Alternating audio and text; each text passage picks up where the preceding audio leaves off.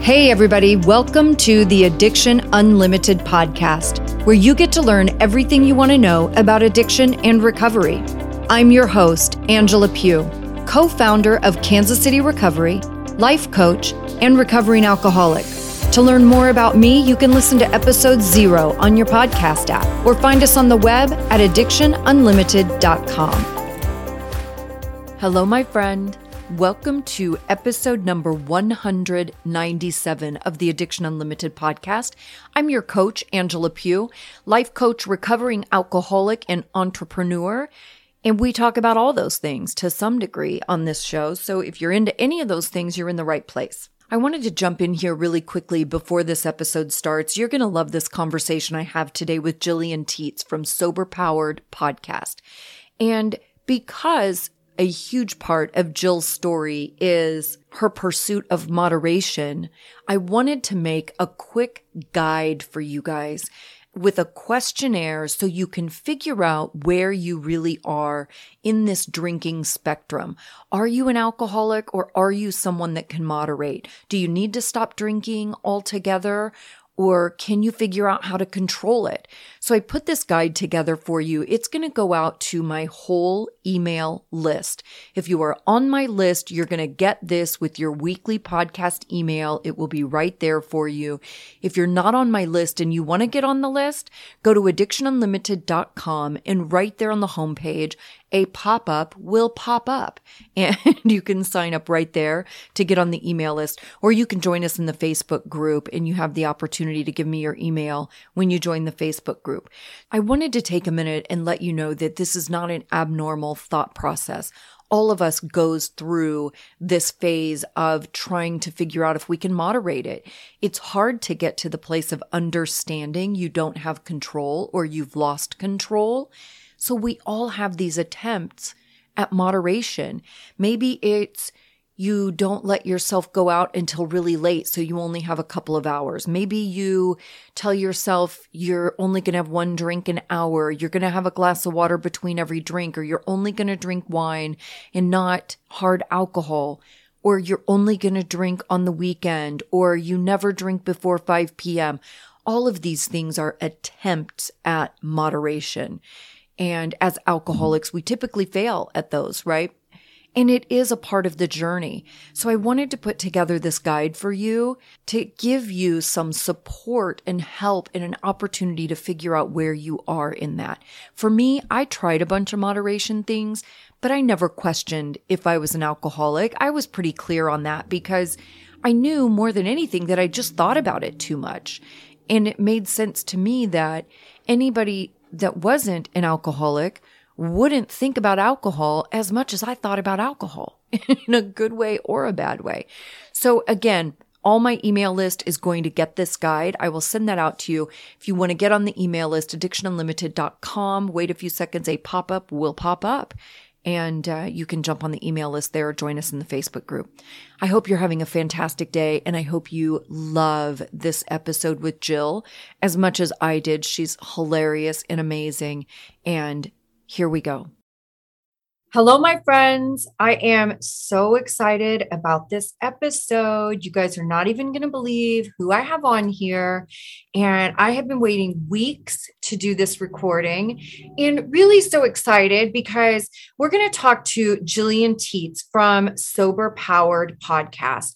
And I feel like I'm seeing her name all over the place recently in our Facebook group. People are talking about her and her podcast, and she's absolutely freaking adorable. So I just have been dying to have this conversation and learn more about her. You guys know I'm obsessed with the brain. I love that little brain, and she knows way more about this stuff than me. So hopefully I'm going to learn some stuff today too. So let's take a minute and welcome Jillian to the show. Hi, Jill. Thank you so much for coming on and doing this with me.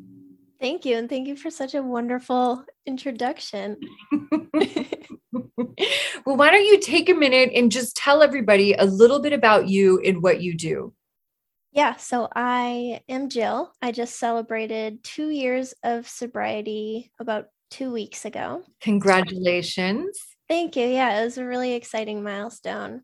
And I work I'm a biochemist. I work in the Boston area. And yeah, when I stopped drinking, I just wanted to understand, like, was this my fault? Was this my choice? Am I actually a loser? Am I weak-willed? Do I just have no self-control? And I started reading about it and learning that no, it's actually not my fault. And there's a million different reasons. There's so many reasons that something like this could happen. And eventually I just felt compelled to share so that other people could understand, because the shame keeps us so stuck. Just like drinking, hating ourselves, drinking because we hate ourselves, hating ourselves even worse, drinking even more. The vicious cycle.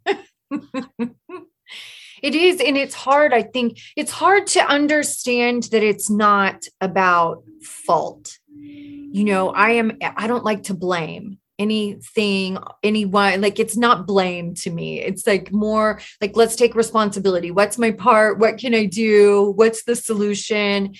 And when I got sober, which was something around 100 years ago, it feels like now. but when I got sober, I remember early on, I read an article and they were just proving the genetic components in our brain. Like, it had been speculation forever, and they thought, yeah, there are some genetic pieces, but they were finally identifying exactly what was happening in the brain. And I remember reading that article, and I so wish I still had it because it was such a huge piece of my healing, But I remember reading that article, and it was the first time in my life that I felt like I was fixable. It's the first time I didn't just feel like I was defective, but that there was actually something happening that was bigger than me, that was bigger than my willpower and all of those things that we think. Yeah. And I think that the genetic link and all of this information is just really helpful so that you can see, like, I didn't choose this. There's nothing wrong with me. There's like, I couldn't understand why this was happening to me. And it didn't happen to my husband, who was drinking all the time with me. Like, he was able to switch to water. And I'm like, why can't I do that? I want to more than anyone else. Mm-hmm. Why can't I just do that? And yeah, learning about genetics and that it's not just like one gene, it's the influence of so many different genes, and trauma can then influence your genes too. It's so fascinating. It's so fascinating, for sure. Did you know pretty early on in your recovery, did you know that you wanted your work to be about recovery, or that you wanted to be involved in it in certain ways? No. So I had aspirations to get promoted in my current career, be really important, make a difference, manage people, like do all of these really cool things. And then the longer that I stayed sober, I was like, maybe I should write a book. Maybe I should go to a meeting. Maybe I should talk to people. Maybe I should like post about this stuff. And it slowly started infiltrating my life. And then before I knew it, I was just like, recovery was my passion, my biggest passion ever. Yeah. I love that. Becomes its own addiction, I think, in a lot of ways. One of the things you said that I probably saw on your Instagram, because that's how I most often stalk people, that I saw something where you talked about that you spent 5 years trying to figure out moderation. So I really want you to explain a little bit about that. Like, what was that journey? What do you mean trying to figure out, like, you were just trying to moderate? It took you 5 years to get to the place of, oh, wow, I can't have any. Yeah. So I drank for 7 years total. And 5 of those years I spent obsessively trying to moderate. So I couldn't take a hint, but So I started drinking at 22 when I went to grad school because everybody else was drinking and I wanted to fit in and be liked. And then by the end of that year, I was a daily drinker. And then by the following year, my tolerance had doubled. And that's kind of what alerted me to the fact that I was drinking a lot. I didn't think daily drinking was a problem because, like, doesn't everybody do that? And I grew up with this fantasy that being a successful adult meant sharing a bottle of wine every night with my husband. So why wouldn't I do that every day? I was just kind of doing a lot more than that. But like the romantic thought was still there. And I remember I used to make these ridiculous Cosmos in a pint glass, and it was like probably 80% alcohol, maybe like close to 90% sometimes, and like a splash of diet cranberry juice, just enough so it wasn't like a clear drink. Right. And I started having 2 of those per night, every single night, even on work nights. And I was going to work every single day, hungover. I was blacking out like most nights per week. And I realized like, this is kind of a lot of alcohol. Like I love video games, and I was having to restart all of these video games because blacked out Jill was playing them, and I'd log in the next day and I had no idea what's going on. So it's just like little things like that. And then I thought, okay, well, you're drinking too much. Why don't you just moderate and drink less, and then you'll be good. And so it started. Moderation for me was miserable. The worst. The worst. I tried all these different things. First, when I first started recognizing that I had a problem drinking, I still lived in Los Angeles, and we had a program called Moderation Management. And I think I was probably, I don't know, 26 or 27 or something. And I had a couple of people make comments about how much I drank. Like I had definitely started to pick up on little things where my drinking was different than my friends. I knew that I didn't do it the way other people did it, you know? So I thought, well, maybe I'll try this moderation management. Like this sounds cool. Of course, I wasn't in a place of thinking I had to quit forever or 100%. So I went online and I read their like how to get started. And the first thing it said was the first thing you do is you don't drink anything for 30 days. And I was like, well, that's out of the question. It's like, I can't do that. And that was the extent of my career with moderation management. And then, you know, fast forward some years when my drinking really got ugly and very out of control and very dark and sad. I tried all of the moderation things, right? I'm going to have 1 drink an hour. I'm only going to drink on certain nights. I'm only going to have a certain number of drinks. I remember one time my girlfriend said to me, she's like, I think you should only drink wine. And I go, well, I don't think it's what I drink. I think it's that I drink 100 of them. That's the problem. It's not what's in the glass that's the problem. It's how many glasses there are. But I tried all of those things, and it was miserable trying to moderate. Like it was such a relief when I finally hit that place of, okay, it's 0. Like 0 is so much easier than trying to moderate. Yeah, I heard you a while ago talk about moderation management and all that on a podcast, and I was so excited to hear because that was me, and not a lot of people talk about obsessively trying to moderate. And I'm really lucky that I didn't know that existed back when I was drinking. But the 30 days would have scared me away too. I had a friend who also kind of struggles a little bit ask me if I would do dry January with her to support her.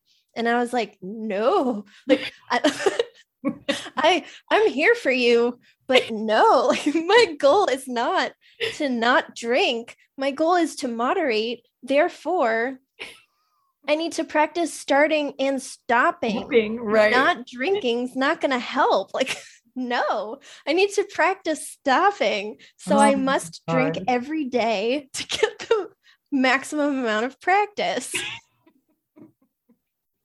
Oh, our best thinking, I tell you. And, you know, honestly, I don't know if moderation management is even a thing anymore. I don't know if that exists. I mean, I am probably 25 years older than you. So when I say this was when I was 25 or 26, that was 25 years ago. And actually the lady, it's a pretty tragic story, honestly. The lady who had started moderation management, actually relapsed and had a bad accident and people died in the accident. It was really horrible. But so I don't even know if that program is a thing anymore. I thought it was last time I checked, or there was something very similar.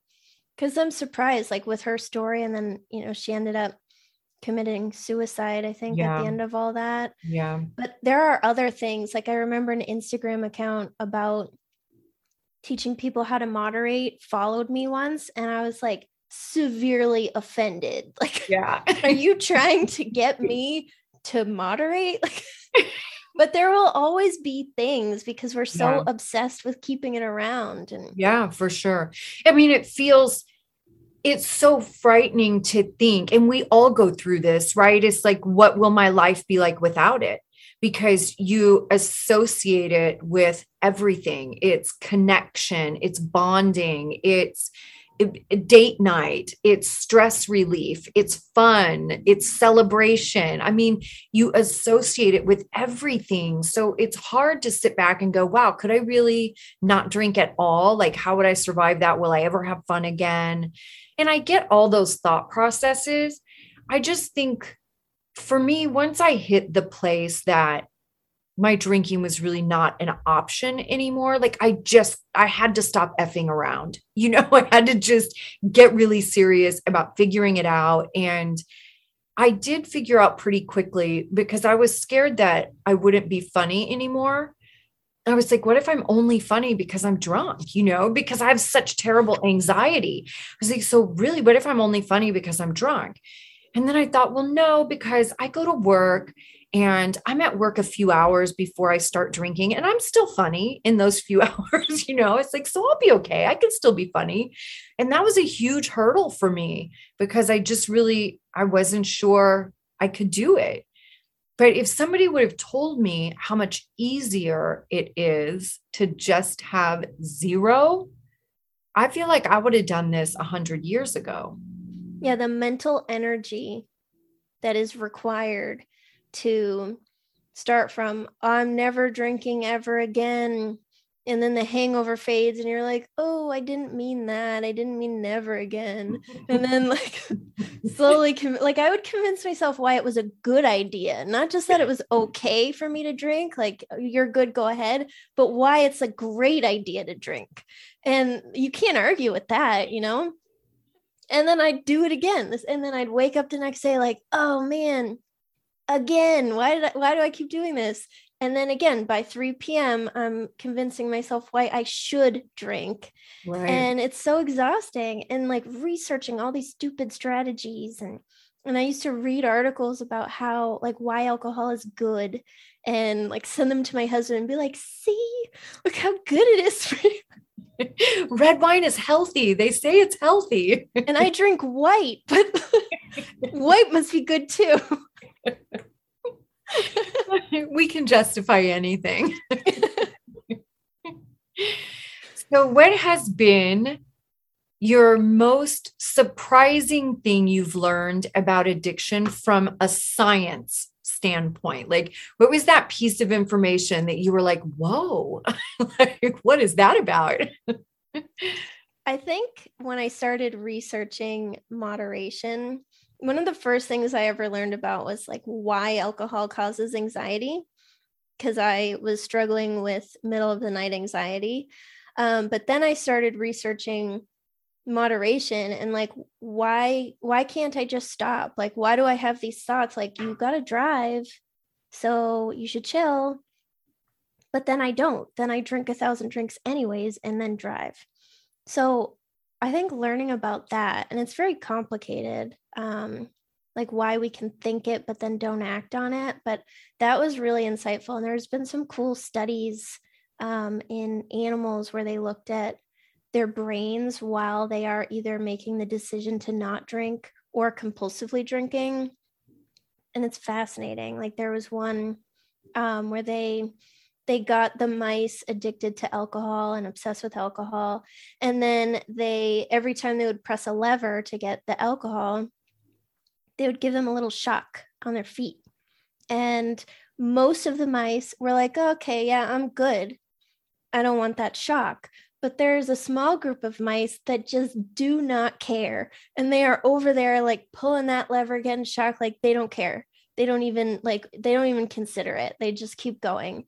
And they looked at their brains, and the mice that chose to pass on the alcohol had like this active part of the brain that was not active in the compulsively drinking mice. And there's so many studies like that on like different areas of the brain. And I think it's so cool to see, to actually like visualize not having the choice. Because a lot of us say we don't have an off switch, but science can actually like show you what that looks like. And it's very validating. And it helps me not, like, it helps with the shame of not being able to control myself. Yeah. Yeah. Conceptually, I think that's a huge challenge, right? It's like, I remember thinking it's a liquid in a glass, right? Like, how could I not control this? And I always use the analogy now of the ocean. You know, I'm a scuba diver, and the ocean is really powerful, and I'm a small person. So if I'm not careful when I'm in the ocean, like I just get tossed around, you know? I mean, it's so powerful. And it's like, you think about it, it's just water, but I have very little control over what's going on in there. And that's exactly how alcohol was. Like, again, conceptually, it's hard to fathom that this liquid in a glass can completely take over your mind and body and cause insanity. But, but it does. I mean, it is. It's just not, I can control a lot of things. I can moderate a lot of things in this world. Alcohol is not one of them. Yeah. And then we have people that do have the ability to moderate, saying like, you know, why can't you just have one? Like, why do you have to stop? Why can't you just moderate? And they don't understand at all, because they don't have these thoughts about like, 1 is good, 2 is better, 3 is even better, 4 is even better. And actually, to answer your question now, it just popped into my head. The most insightful thing I ever learned was that alcohol doesn't feel the same for everybody. That was the big one, because I couldn't understand why people would leave behind half a beer, or why they didn't want 1,000 drinks, or why they didn't want to drink every single day, because it was literally the best thing that's ever existed. And then I found out that it doesn't feel the same for everybody. And I was like, look at that.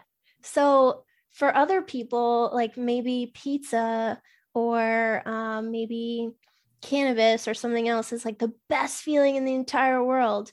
And those things, I'm just like, you know, whatever. It's fine. It's good. I don't care either way. Like, fine. And that's how they feel about alcohol. And when I found that out, I was like, oh my God, that's why my husband can stop and I can't stop, because he doesn't know how good it feels, because it just feels fine for him. Right. Yeah. It's interesting.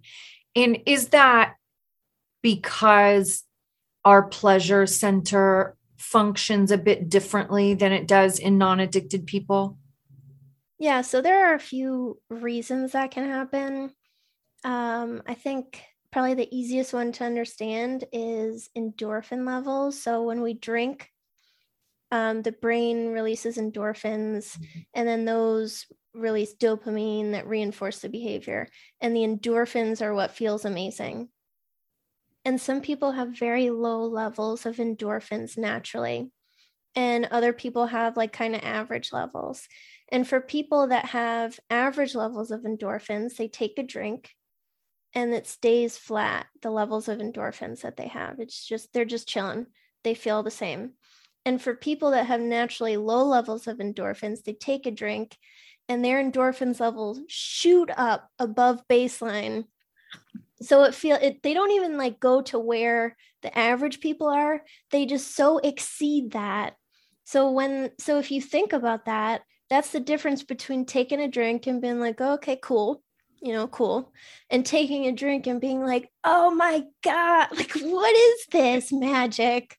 And that would make you want to drink more. If it feels like the best thing ever, why would you not want to drink it every single day, every opportunity? It is so crazy Like, I remember one particular night when I was bartending and the boyfriend of one of the servers had come to pick her up, and he was awesome. I loved him. And he would sit at the bar and hang out with me waiting for her. And we were chatting, and I'm serving people. And I yelled down to him. I was like, Ryan, do you want another beer? He's like, oh, no, Angela, I'm starting to feel this one. So I better stop. And I literally, like, I was so baffled. I was like, what do you mean?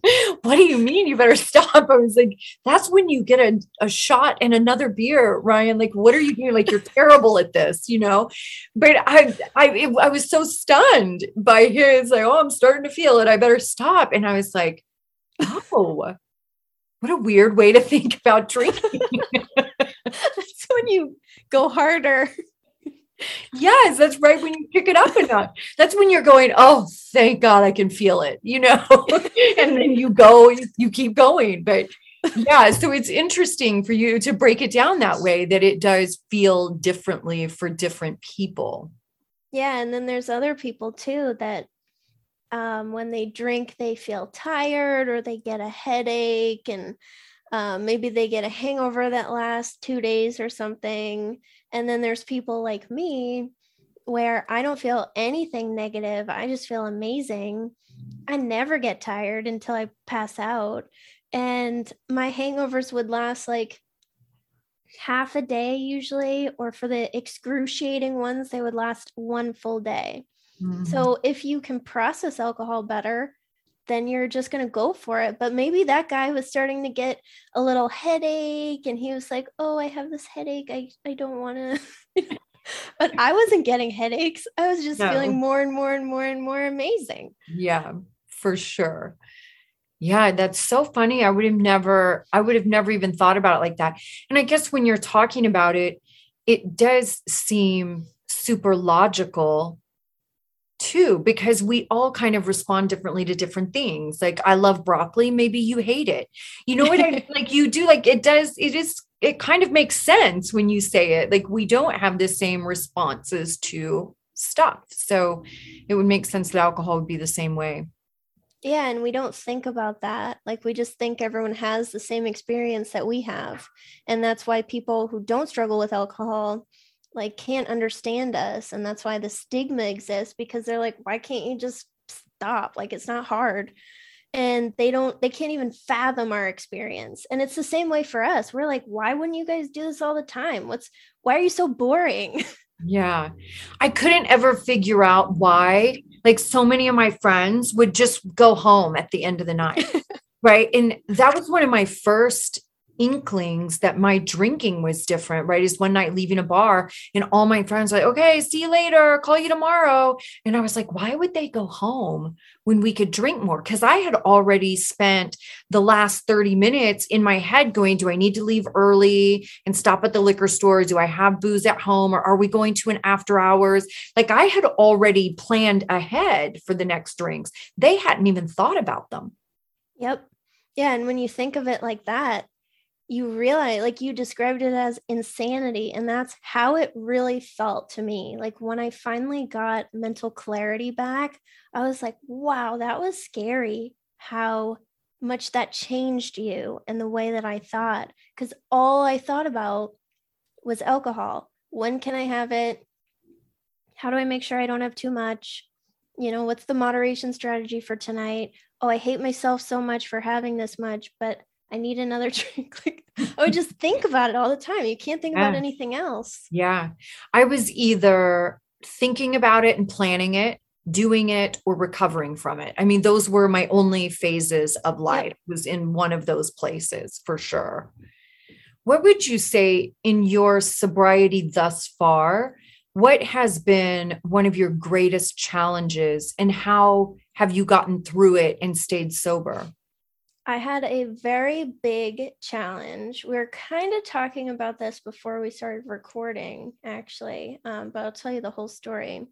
So back in June, I was passed over for a promotion, and I had been promised a promotion for a year and like reinforced, you're amazing, you're killing it, you are getting this promotion, like, you're the best. And so I thought, I'm getting this promotion. Look at me. I can't wait. And then it was announced that one of my colleagues got the promotion. And I was like, are we both? I'm so silly. Like, are we both getting promoted? I didn't realize it for a bit. And then I asked about it because I had been promised for so long, you're getting this promotion. And the attitude was like, why would you even think that you would get one? And like telling me how I need to be different and be more like this guy. And like all these changes. And it wasn't actually like in science, there's one type of personality that's very valued, and it's one that I don't have. And I was being told, you need to be more like this person and you need to act like this and blah, blah, blah. And when I left that meeting, I was so triggered. I thought I was going to lose my mind, because one of my biggest triggers is people in power, specifically men, making me feel that I am stupid. And that is how I felt times 1,000. And the way I've handled that in the past is by completely destroying my life with alcohol. And that was my instinct. I was like, I don't even care. I just want to get drunk, like screw everybody. I suck. I'm the worst. This is all my fault. I'm stupid. And then I thought, like, you can't do that because alcohol is not an option. So I'm like, well, you can't do that. So what can you do? So I started listing off all of these things in my head. I'm like, you can go on a walk. And then I'm like, oh, dumb. You can call a friend, like, oh, that one sucks. You can clean your house. And I'm listing off like all these things that I could do until I settled on one that was like, okay, I'll try that. Like, I'll try it, whatever. So I put my earbuds in and I cranked up very angry music to the max. Like it was blowing my head up. It was so loud. And I just like listened to music for like hours like that. And then I calmed down. Yeah. And it was a crazy experience where before I would get blackout drunk, cry, I would feel better for maybe an hour or two. And then I would get like really angry, really upset, really hurt, go to work with a hangover, do it again, repeat till eventually I got over it. And this time I actually handled it, processed it, talked to people. And then I woke up the next day and I felt a little bit better. Then I processed it, handled it, made some decisions and plans. And then I woke up the next day, felt a little bit better. So I actually worked through it. And then by the time like I was really feeling better a few days later, I was like, wow, that's how you like deal with hard things. You just like, it's such a foreign concept to alcoholics, you know? Alcohol wasn't helping before. Like, weird. Yeah, blacking out every day for 2 weeks didn't help. What? I thought it was the problem solver. No, it is. But I also appreciate what you just said too about going down the list, and like in your head, you're like, nope, I don't want to do that. That's dumb. That sucks. F that. I don't want to, because you're stuck in that place, right? You don't feel good and you don't want to do one of these corny, cheesy things that's on your list of coping skills, because it never feels like it's going to be enough. And I think we always want something really big and profound. And the truth is, real life adulting coping skills are a bunch of really silly, corny little things that you do on a regular basis. And we talk about that a lot, right? Like, don't go down the list and just no. I love that you were willing to try something and you kept going down your list until you found something. You're like, okay, let me just try that, instead of saying F it, because that's huge. That's hard for us. Yeah. And that was my first real experience with a trigger in sobriety.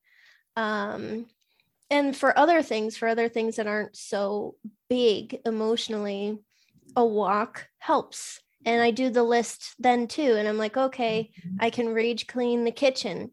And that's great. Like, it's not that I'm like, I think those all suck forever. They just weren't good enough for this like big thing. But yeah, I think listing out all the stupid ones. You can meditate, you can go on a run, you can go to the gym and lift the heaviest thing you can find. You can call a friend and talk trash. Clean your house.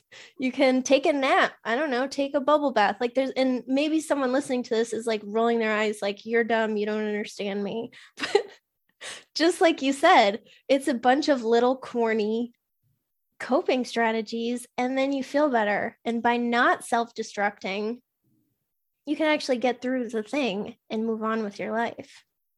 And the truth of it is, what makes you actually feel better is the willingness to try something and the open-mindedness to go, okay, this doesn't sound like, it's going to be life-changing, but let me see if it'll get me through the next 15 minutes.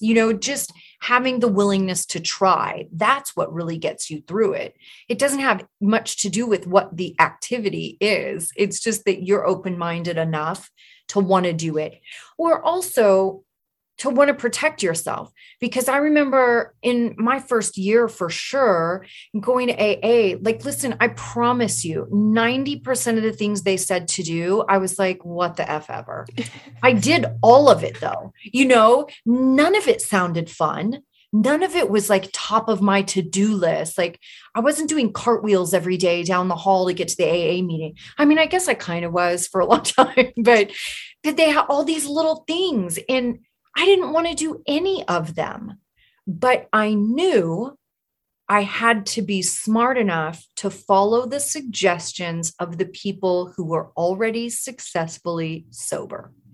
I just had enough common sense to not argue with the people that were already doing what I was trying to learn how to do. And it saved me. Honestly, it was my saving grace. It's just, I was willing to do it, whether I wanted to or not.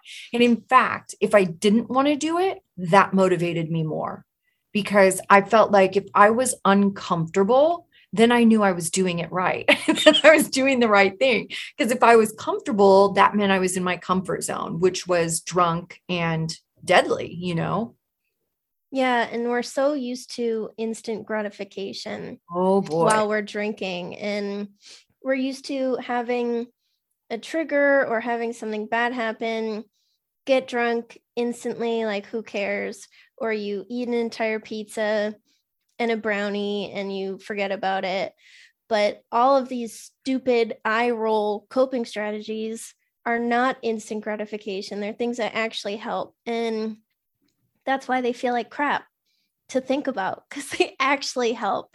We're drinking, like, if I think back to all the times I was insanely triggered and got drunk because of it, I only made it worse afterwards. Like, I forgot about it for the first hour or two, and then I felt 1,000 times worse. Yeah. Angrier, more miserable, hated myself on top of it, stayed up all night long, probably drunk texted a ton of people. So then add some humiliation into it. And you wake up the next day and you feel even worse. Where if you just like would do these strategies that maybe roll your eyes at, maybe they feel like stupid in the first hour, but then you'll notice as time goes on, you feel better and not worse. And like, that's the point. And that's what's so hard for us. We're expecting that instant fix.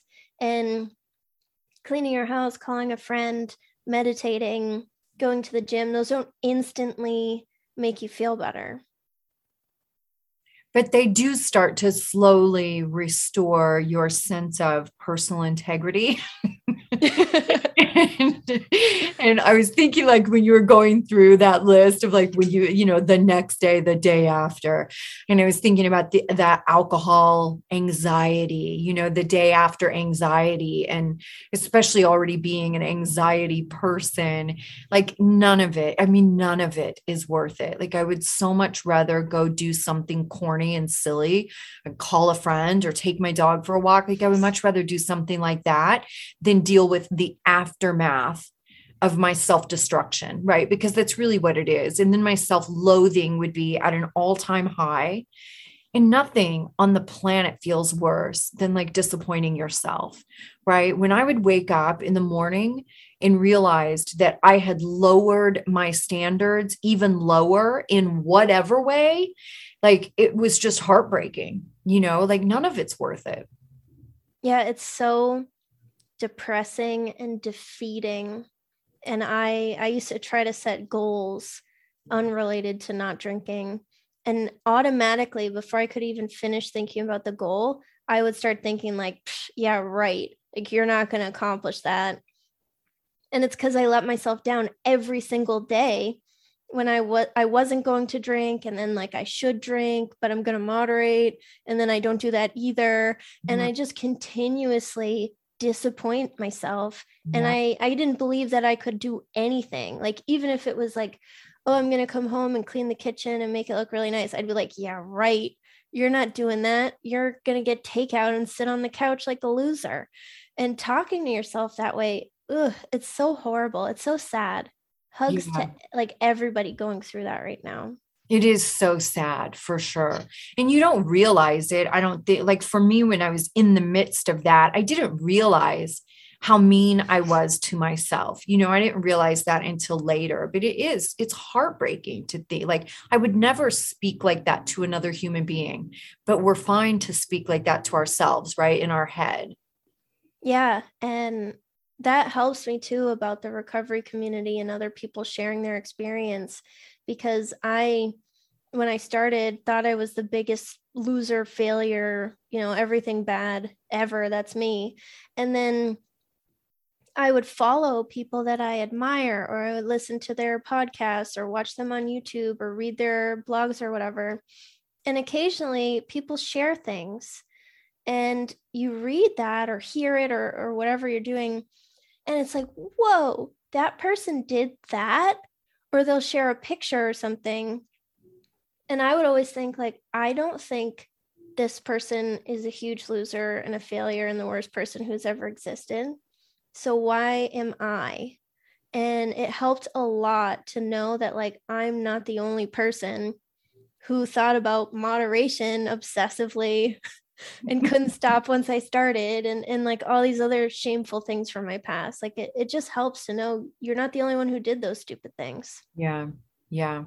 I know one of the things I've been surprised about in just daily conversation is when I will say to people, people will talk about like going to their first meeting, and not even necessarily just AA. Sometimes, I'm sure it's other meetings, Celebrate Recovery or whatever, but going to their first meeting and like how much anxiety they have. And I'll say like, just remember that every single person in the room had their first meeting. Like we all felt like that.